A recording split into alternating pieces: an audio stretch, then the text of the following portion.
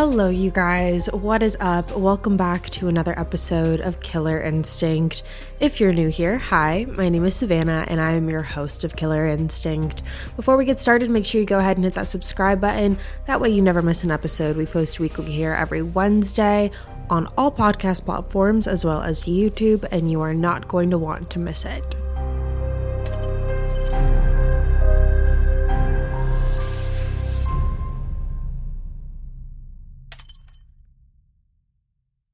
Now, as you guys can tell by the title of today's episode, today we are covering a type of case that we don't typically do. I think we've only covered a handful of these types of cases, and today we are talking about a murder for hire case and how a woman named Cynthia Guy tried to put out a hit on her husband of 9 years. This is a whirlwind of a case. Let's jump right on into it. I'm very interested to see what you guys have to say about it, so let's get started. So to understand this case, we need to understand who Cynthia Guy is, as well as who her husband, Terry Thomas, is. The two of them met on an online dating website in 2003, and something that the two of them had in common was the fact that both Cynthia and Terry had recently gone through a divorce. At the time that they met, Cynthia was still in the process of going through her divorce, while Terry's had recently been finalized. After about a week of speaking online, the two of them finally decided to meet, and they clicked pretty instantaneously. So instantaneously that they actually ended up getting married just 7 months after they had met. Now, both Cynthia and Terry both had children from their previous marriages, so you now had 5 people living under one roof. That is Cynthia, Terry, and their 3 children from their previous marriages. So it really was quite the blended family, but they made it work, and everyone, for the most part, got along great. So now you had 5 people living under the same roof in Casper, Wyoming. You had Cynthia, Terry, and their combined 3 children from the previous marriages, and things seemed to be going pretty well for everyone. The kids were getting along, Cynthia and Terry were getting along. Something that they really had in common was how spontaneous and adventurous they were. They loved traveling, just picking up and going on road trips or vacations with their family. It was something that they really loved to do, was to create those memories together. Something else that really drew Terry to Cynthia was how compassionate she was. Cynthia was actually working as a therapist at the Central Wyoming Counseling Center, and she specifically saw clients who struggled with addiction and who were court mandated to see a counselor. And Cynthia had a fantastic reputation with her clients. They really relied on her, and a lot of times they really idolized her. The clients that she had were more so, again, the court mandated cases for whatever that may be. For some people, it was to get their kids back. For some people, it was just a part of their sentencing. It was just whatever the case was, she was seeing a lot of different types of individuals that were all women trying to get their life on track again. And her clients were really inspired by her. Again, she had an excellent reputation with them. And Terry, on the other hand, worked as a very successful businessman. So as I mentioned earlier, once Cynthia and Terry got married, they moved into a house in Casper, Wyoming, and everything seemed smooth sailing. But obviously, if that was the case, we wouldn't be here talking about that today. So this marriage really started to unravel at around the 4-year mark is when, according to Terry, things started to go downhill. Terry said that around this time is when he noticed a drastic change in Cynthia's personality. He even called it a Jekyll and Hyde personality, and that her personality would switch at the flip of a dime. Because of this, he said that Cynthia became very aggressive. They were constantly screaming at each other. There were yelling matches. There were a lot of arguments. She would break things throughout the house. He claimed that one time she threw the Christmas tree down onto the ground and smashed all of the ornaments throughout the home. So there was definitely some things that were going on that, according to Terry, were not suitable for him, and he really began to question the state of his marriage. It was also around this time where he got a job offer. Terry received a new job offer that would require him to relocate to Cheyenne, Wyoming. Now, Cheyenne is located about 2.5 hours away from Casper, and because Terry did not want to make that commute back and forth every day, he decided what he was going to do was purchase a home in Cheyenne that he would live in.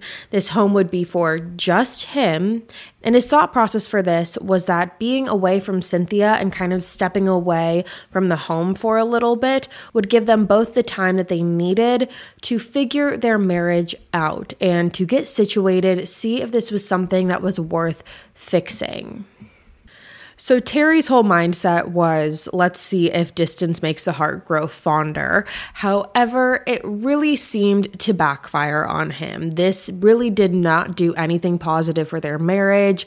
It only became more and more volatile over time. So it really did seem to have the opposite effect. According to Terry, he said the screaming matches continued. It was a nightly battle. Even though he wasn't in the home anymore, their marriage and their relationship with each other was still very, very toxic. And Terry even recalls one point in the last 2 years of his marriage where Cynthia said a very alarming statement to him. According to Terry, Cynthia told him, quote, "I'm going to kill you or have you killed." Terry said, everyone at some point gets angry. A lot of people spurt out, "I'm going to kill you," but 99.9% don't mean it. It's just something said out of anger that most people in no way intend to follow through with, but she said, "I'm going to kill you or have you killed," and it struck me a little differently. Do you ever fantasize about who you'd be if you lived somewhere different? Maybe you'd surf if you lived by the beach, or maybe if you lived in the city, you would live above a coffee shop and finally be able to write that novel you've always dreamed of. Or if you had a dishwasher, maybe you'd actually be able to start cooking and make a proper dinner at home.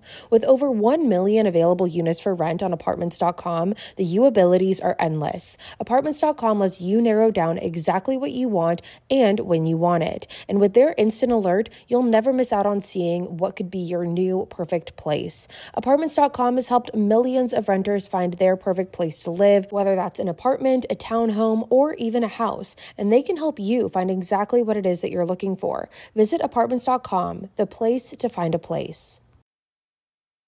Now, according to Terry, he said that once he moved to Cheyenne and really got settled, it was clear that his marriage was headed for divorce, and Terry officially ended up filing for that divorce in 2012. Now, according to friends of Cynthia, they claimed that when Cynthia got the news of the divorce, she really started to spiral a little bit. She definitely was in a state of denial, didn't think that the divorce was actually going to happen, but did say that she had a lot of concerns about the finance aspect of the divorce. Essentially, Cynthia felt like Terry was going to rip everything away from her and her children. Cynthia and her kids lived in a very nice house. They had everything that they possibly wanted. They definitely had the finer things in life. And Cynthia got very accustomed to a certain lifestyle because Terry was accommodating that lifestyle. Like I said, he was a very successful businessman. And while Cynthia was also working and had her job as the counselor, she was still in the early stages of her career and wasn't maintaining enough money to support the lifestyle that Terry had given her. To give you some context, the house that Terry and Cynthia were living in before Terry moved out to go to Cheyenne, so the Casper home, that Casper home was 18,000 square feet. So it was a very, very large house, and that house was in Terry's name. Cynthia's friends said that she wasn't really able to accept the fact that they were getting a divorce. Like I mentioned, she was just in a little bit of denial. And so while she was raising these concerns about the finances, she simultaneously was not accepting the fact that this divorce was going to be finalized. She felt like this was just something that the two of them were going to get over. However, Terry had his own set of concerns when it came to the divorce. He truly felt like Cynthia was going to be so vengeful and so resentful that she was going to attempt to do whatever she could to destroy him financially. He truly thought that she was going to go after him for all of his money, but also in any other way that she could. Terry said himself that he felt like she was going to do whatever it took to hurt him. So like I mentioned earlier, Terry did file for the divorce in 2012. However, it did not become finalized until 2014. Terry and Cynthia ended up going to court to decide where the assets were going to go. At the end of the hearing, it was decided that the Casper, Wyoming house where Cynthia and her kids were living was going to be sold, and the proceeds were going to be split evenly between Terry and Cynthia. Now, because this was the home that Cynthia and her kids were living in, Cynthia was allowed to live there for several months while the house was on the market. However, obviously, once it was sold, Cynthia and her kids were required to move out. Terry was awarded the house he bought in Cheyenne, which he purchased for $744,000, but he was also required to pay Cynthia $10,000 for her interest in that property. Cynthia and Terry also had 2 rental homes in Casper that were awarded to Terry because he had owned those properties prior to him and Cynthia getting married. Terry was also required to pay Cynthia $11,234 for her interest in one of their bank accounts. And along with her own retirement accounts, Cynthia was also granted 40% of Terry's retirement, which was $17,728. Terry was also required to pay $20,000 of Cynthia's student loans. When it was all said and done, Terry was awarded the majority of their real estate assets, and Cynthia received their retirement assets. Now, Cynthia did not go down without a fight when it came to this. She tried to state that she should receive more of the assets because she accused Terry of infidelity during their marriage, even though there was no proof to hold that. And the divorce was finalized in May of 2014. And according to Terry, he said that after the divorce was finalized, he really assumed that everything was going to be over. Once all of the assets were split, once everyone knew who was getting what, he truthfully thought that they were going to be able to put this all behind them and each move forward in their individual lives. Now, Terry did have a conversation with his lawyer, who actually warned him by saying to just be a little cautious. His lawyer told him that the 6 months after a divorce are the most dangerous times for the divorced couple, because that is when the highest risk of violence is prominent. However, according to Terry, he said that he just brushed it off. Again, he truthfully thought that him and Cynthia were going to be able to put this behind them. But again, if that was the case, we would not be here today. So this all leads us to May 14th of 2014, shortly after the two of them finalized their divorce. And on May 14th, 2014, Cynthia was having a meeting with one of her usual patients. Now, during this meeting, Cynthia had asked this patient if she had any connections to the quote-unquote Mexican mafia. Cynthia said that she needed some help in finding someone that would kill Terry. And not only that, not only did Cynthia ask this patient for a hitman, essentially, she threatened this patient by saying that if she did not help Cynthia, then Cynthia was going to get this patient sent back to prison. Like I mentioned earlier, Cynthia's clientele consisted of patients who were going through a court-mandated process a lot of the time, and that was the case for this particular patient, which, by the way, the name of this patient has never been made public, so I'm just going to be referring to her as the patient.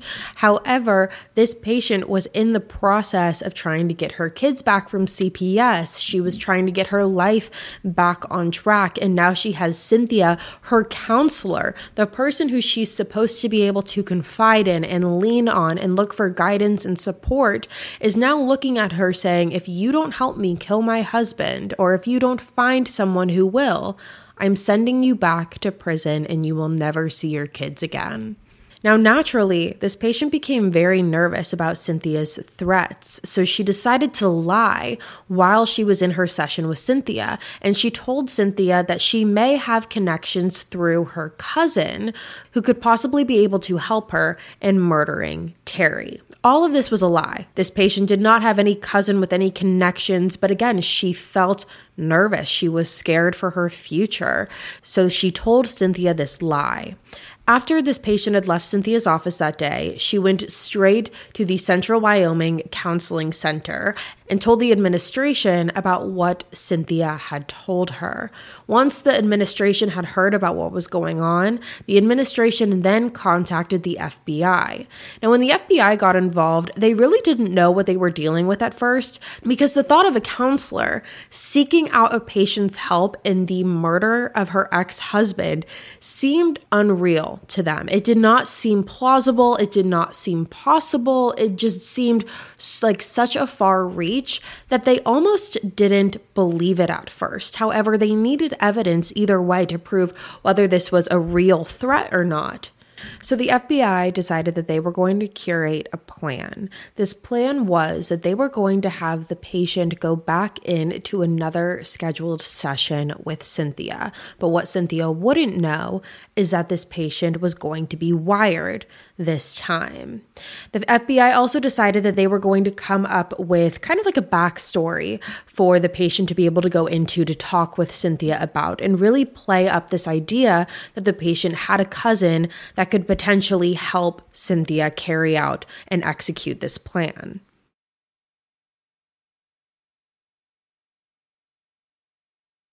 So after the FBI spoke with the patient and they agreed on a plan, the patient went back in for a scheduled session with Cynthia on May 18th, 2014. Now, what Cynthia did not know at this point is that FBI was actually hiding in the counseling center while the session was happening. There were 2 detectives that were actually hiding in the utility closet. That way they wouldn't be seen or detected by Cynthia. There were also undercover officers that were surrounding the outside of the building just in case anything went south. Again, the police didn't know if this was a real threat or not. However, they did move forward with the belief that this was a real threat and that anything could happen and that they needed to be prepared. Now, when the patient got into the room with Cynthia, her and Cynthia began discussing normal and typical things that didn't raise any suspicion, just like any normal typical session would go. However, the conversation soon switched to what Cynthia really wanted to talk about. Cynthia and her patient began talking about the murder for hire plot, and that is when Cynthia pulled out a very large folder. Inside of this folder was everything you needed to know about Terry Thomas. It was what his day looked like, where he went to work, where he liked to go for his lunch. Any and every possible piece of information about Terry Thomas was inside of this folder. Even the possibility of making this murder for hire appear to be a suicide. I can see how you'd want them dead. I could honestly. That's a lot of bull. You were saying that one day, whatever, something like trying to make it kind of look like suicide-ish. Suicide be perfect. They're going to be watching me. Right. And I'm going to know that I have a solid alibi, especially this week. I will either be here or at Macy's. So now, after police are listening to this entire conversation, they finally understand and come to the realization that this threat is very much real. And while they could have arrested Cynthia right then and there just based off of probable cause, they wanted to really strengthen their case as much as they could, so they decided to take this one step further. The police ended up bringing in an undercover officer who was going to pretend to be a hitman in this operation. The plan was for the undercover officer to meet up with Cynthia to go over the plan on how to murder Terry. The FBI had given this undercover officer the name Frankie. So he was going by Cousin Frankie. That was the name, and that is what I'm going to be referring to him as throughout the rest of this episode. So the FBI tells the patient to tell Cynthia that she has a cousin named Frankie, who very much does this regularly, that could help Cynthia get rid of Terry. And once Cynthia hears that the patient does have a cousin named Frankie who could help her with the execution of her ex-husband, she is all ears. And during that same session is when the patient was able to get a recorded phone call with cousin Frankie to really help Cynthia believe that this was real. That was the point of this phone call. And so I'm going to play that clip for you right here. Hey, Frankie. Hey, this is your cousin. The patient got right into the questions. A friend of mine kind of needs something taken care of. I just need you to, go check out this house and who's in it and take care of the owner. On the rest of this phone call, Cynthia and Frankie agreed that Cynthia would pay him $4,000 to kill Terry. She agreed that she would give him $2,000 when they first met up, and then the remaining $2,000 she would give him after she murdered Terry. They also agreed that they were going to meet up and have a physical in-person meeting. That way they could go over all the details and anything else that Cynthia wanted to tell Frankie, and they agreed that they were going to be meeting in Glendo 2 days later. Now, you may be wondering if Terry at this point had any idea about what was going on, and it wasn't until this point after May 18th that the police finally decided that they needed to inform Terry about what was happening. The reason they claimed that they didn't tell him before was because they didn't know how he was going to react. They wanted to get their case strong enough that way they could convict Cynthia. However, they weren't sure if they informed Terry on what was going on, if he would reach out to her individually and expose what she was trying to do and risk a potentially violent situation. They decided to wait to tell Terry. It was after the second meeting with the patient and Cynthia that police drove over to Terry's home in Cheyenne, Wyoming. Terry claimed that at the time he was at home walking through his house when he noticed a police officer standing at the front door. Terry claimed that when he saw the police officer, he immediately knew that more than likely it had to do with Cynthia. However, he assumed that it had to do with her accusing him of something. So you could only imagine his shock when he opened the door to find a police officer standing at his front porch telling him that his ex-wife, Cynthia Guy, had put out a hit for his murder. The police officer told Terry to pack a small bag and that he needed to leave his house immediately and begin staying in hotels until all of this got situated. The reason that the police really pushed for Terry to start staying in different hotels and changing his location is because they weren't sure if Cynthia had spoken to more than one patient about her plan. They weren't sure if she was shopping around the idea to other patients, because if she was going to tell one patient, what's to say she wasn't going to tell a different patient? And if she did tell another patient who didn't expose her, police thought it was very possible that there could be a very real hit out for Terry. So they wanted to keep him as safe as possible, and that required him to be constantly moving his location. And you can really only imagine what Terry was feeling in that moment. This was someone that he had spent his life with, shared a home with. They were married, and now he learns that that same person is trying to hire someone to kill him. Terry said that he knew that Cynthia was aggressive and he knew that she had violent outbursts. However, he never thought that she would be the type of person to go to the extent of trying to hire a hit out on him. That is just another level. However, for Terry, this now overnight turned into his reality. So now fast forward 2 days after May 18th. Now we are at May 20th, 2014. And it was on this day that Frankie and Cynthia were set to meet at the Howard's gas station in Glendo, Wyoming at approximately 6:20 p.m. Now initially, Cynthia did not show up to this meeting.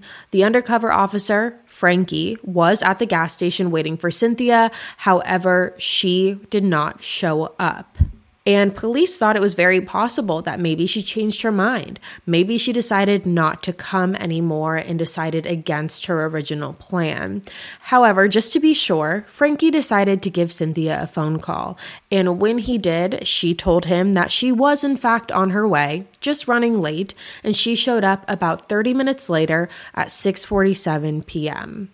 Now, when Cynthia arrived at the gas station, what she did not know is that all of the other people that were at the gas station were undercover officers. Whether that was other people that were pumping gas, people that were in the convenience store, people that were just outside in their cars that were dressed as truck drivers and different things like that.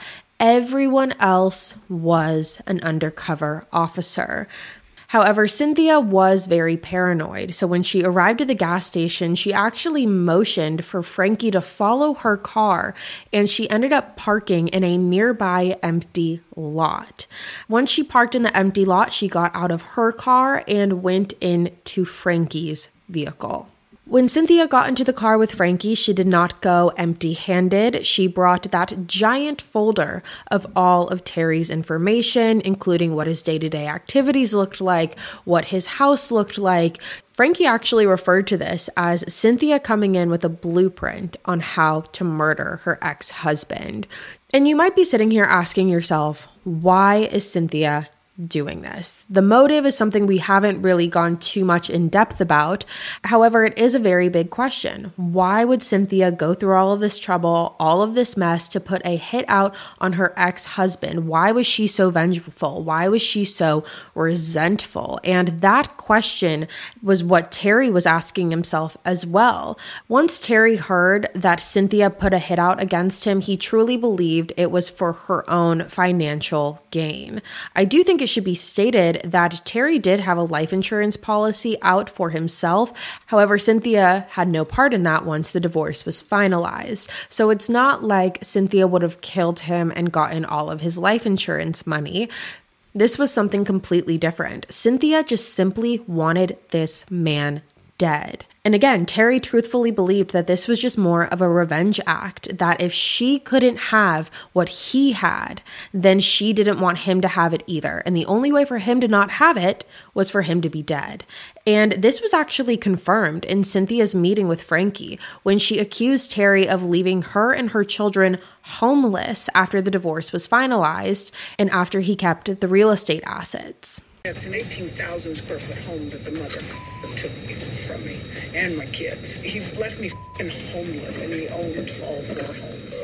It was very clear in this initial meeting that Cynthia was very, very resentful, and it was strictly for financial purposes. And again, it wasn't like if she killed Terry, she was going to receive the financial assets that he had. She just simply didn't want him to have them. She even made a comment in her meeting with Frankie telling him that she is a mother hen, and if you mess with her children, you mess with her. Now, Frankie gave Cynthia plenty of times to opt out of this operation. However, Cynthia was very headstrong. She knew that she wanted this done. And Frankie told Cynthia that he was going to murder Terry that night. When Cynthia heard it was going to be so soon, you could tell she did have a little bit of apprehension, however, not enough to ever stop it. Frankie and Cynthia came up with a little bit of a code language. Cynthia said that she didn't want to have any link to Frankie or there to be any trail leading back to him. However, she did say that she wanted to know when the job was done. Because of that, she said that she wanted Frankie to text him saying, "I'm at the gym." This was going to be the code word. "I'm at the gym" was going to be the code so that Cynthia would know that Terry had been killed. After all was said and done, and Cynthia and Frankie finalized all of the details, and Frankie received the $2,000 that Cynthia initially promised, Frankie and Cynthia went their separate ways. Of course, Cynthia thinking that Frankie was a real hitman and that he was about to go murder her ex-husband. After the meeting was over, Cynthia got back into her car and headed back to Casper, Wyoming. But what she didn't know is that at this point, the police were following right behind her.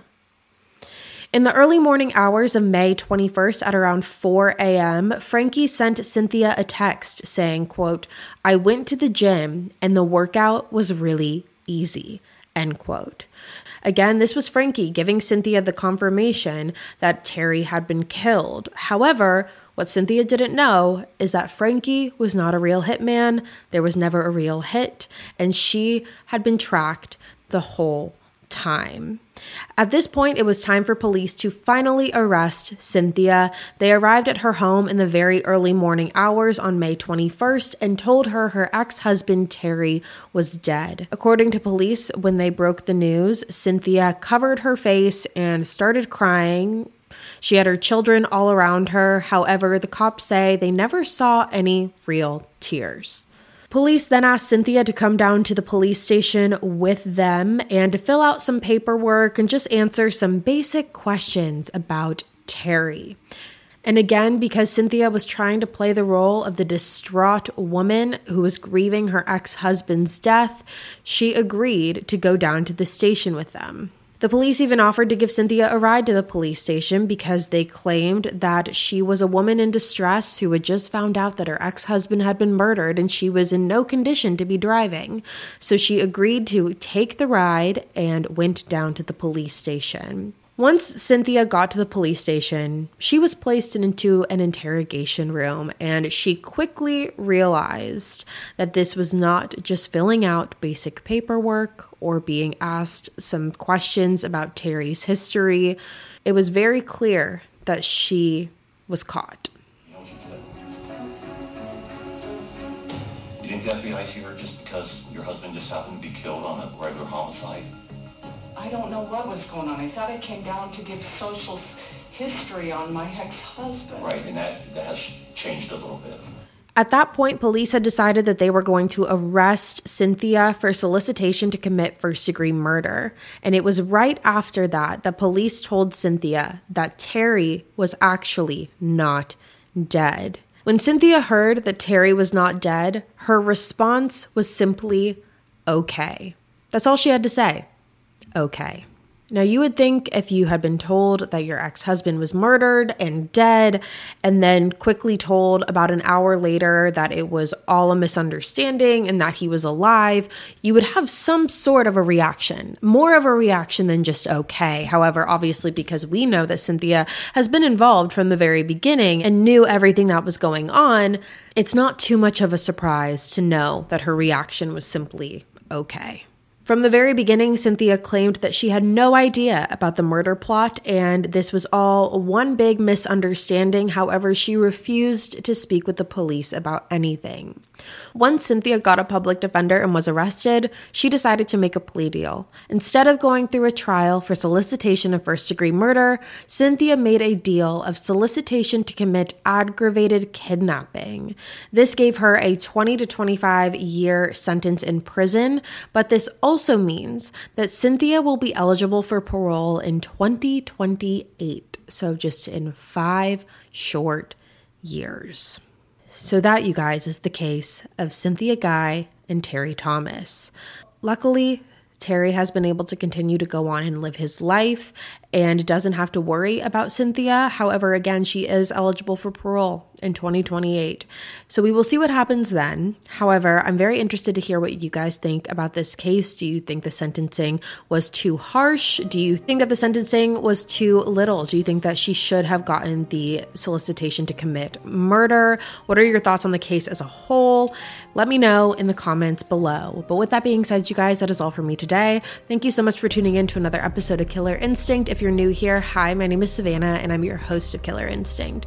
Make sure you go ahead and hit that subscribe button. That way you never miss another episode. Again, we post weekly on the podcast on Wednesdays, and you're never going to want to miss it. I'll be back next week with a brand new case for you guys, and until then, stay safe.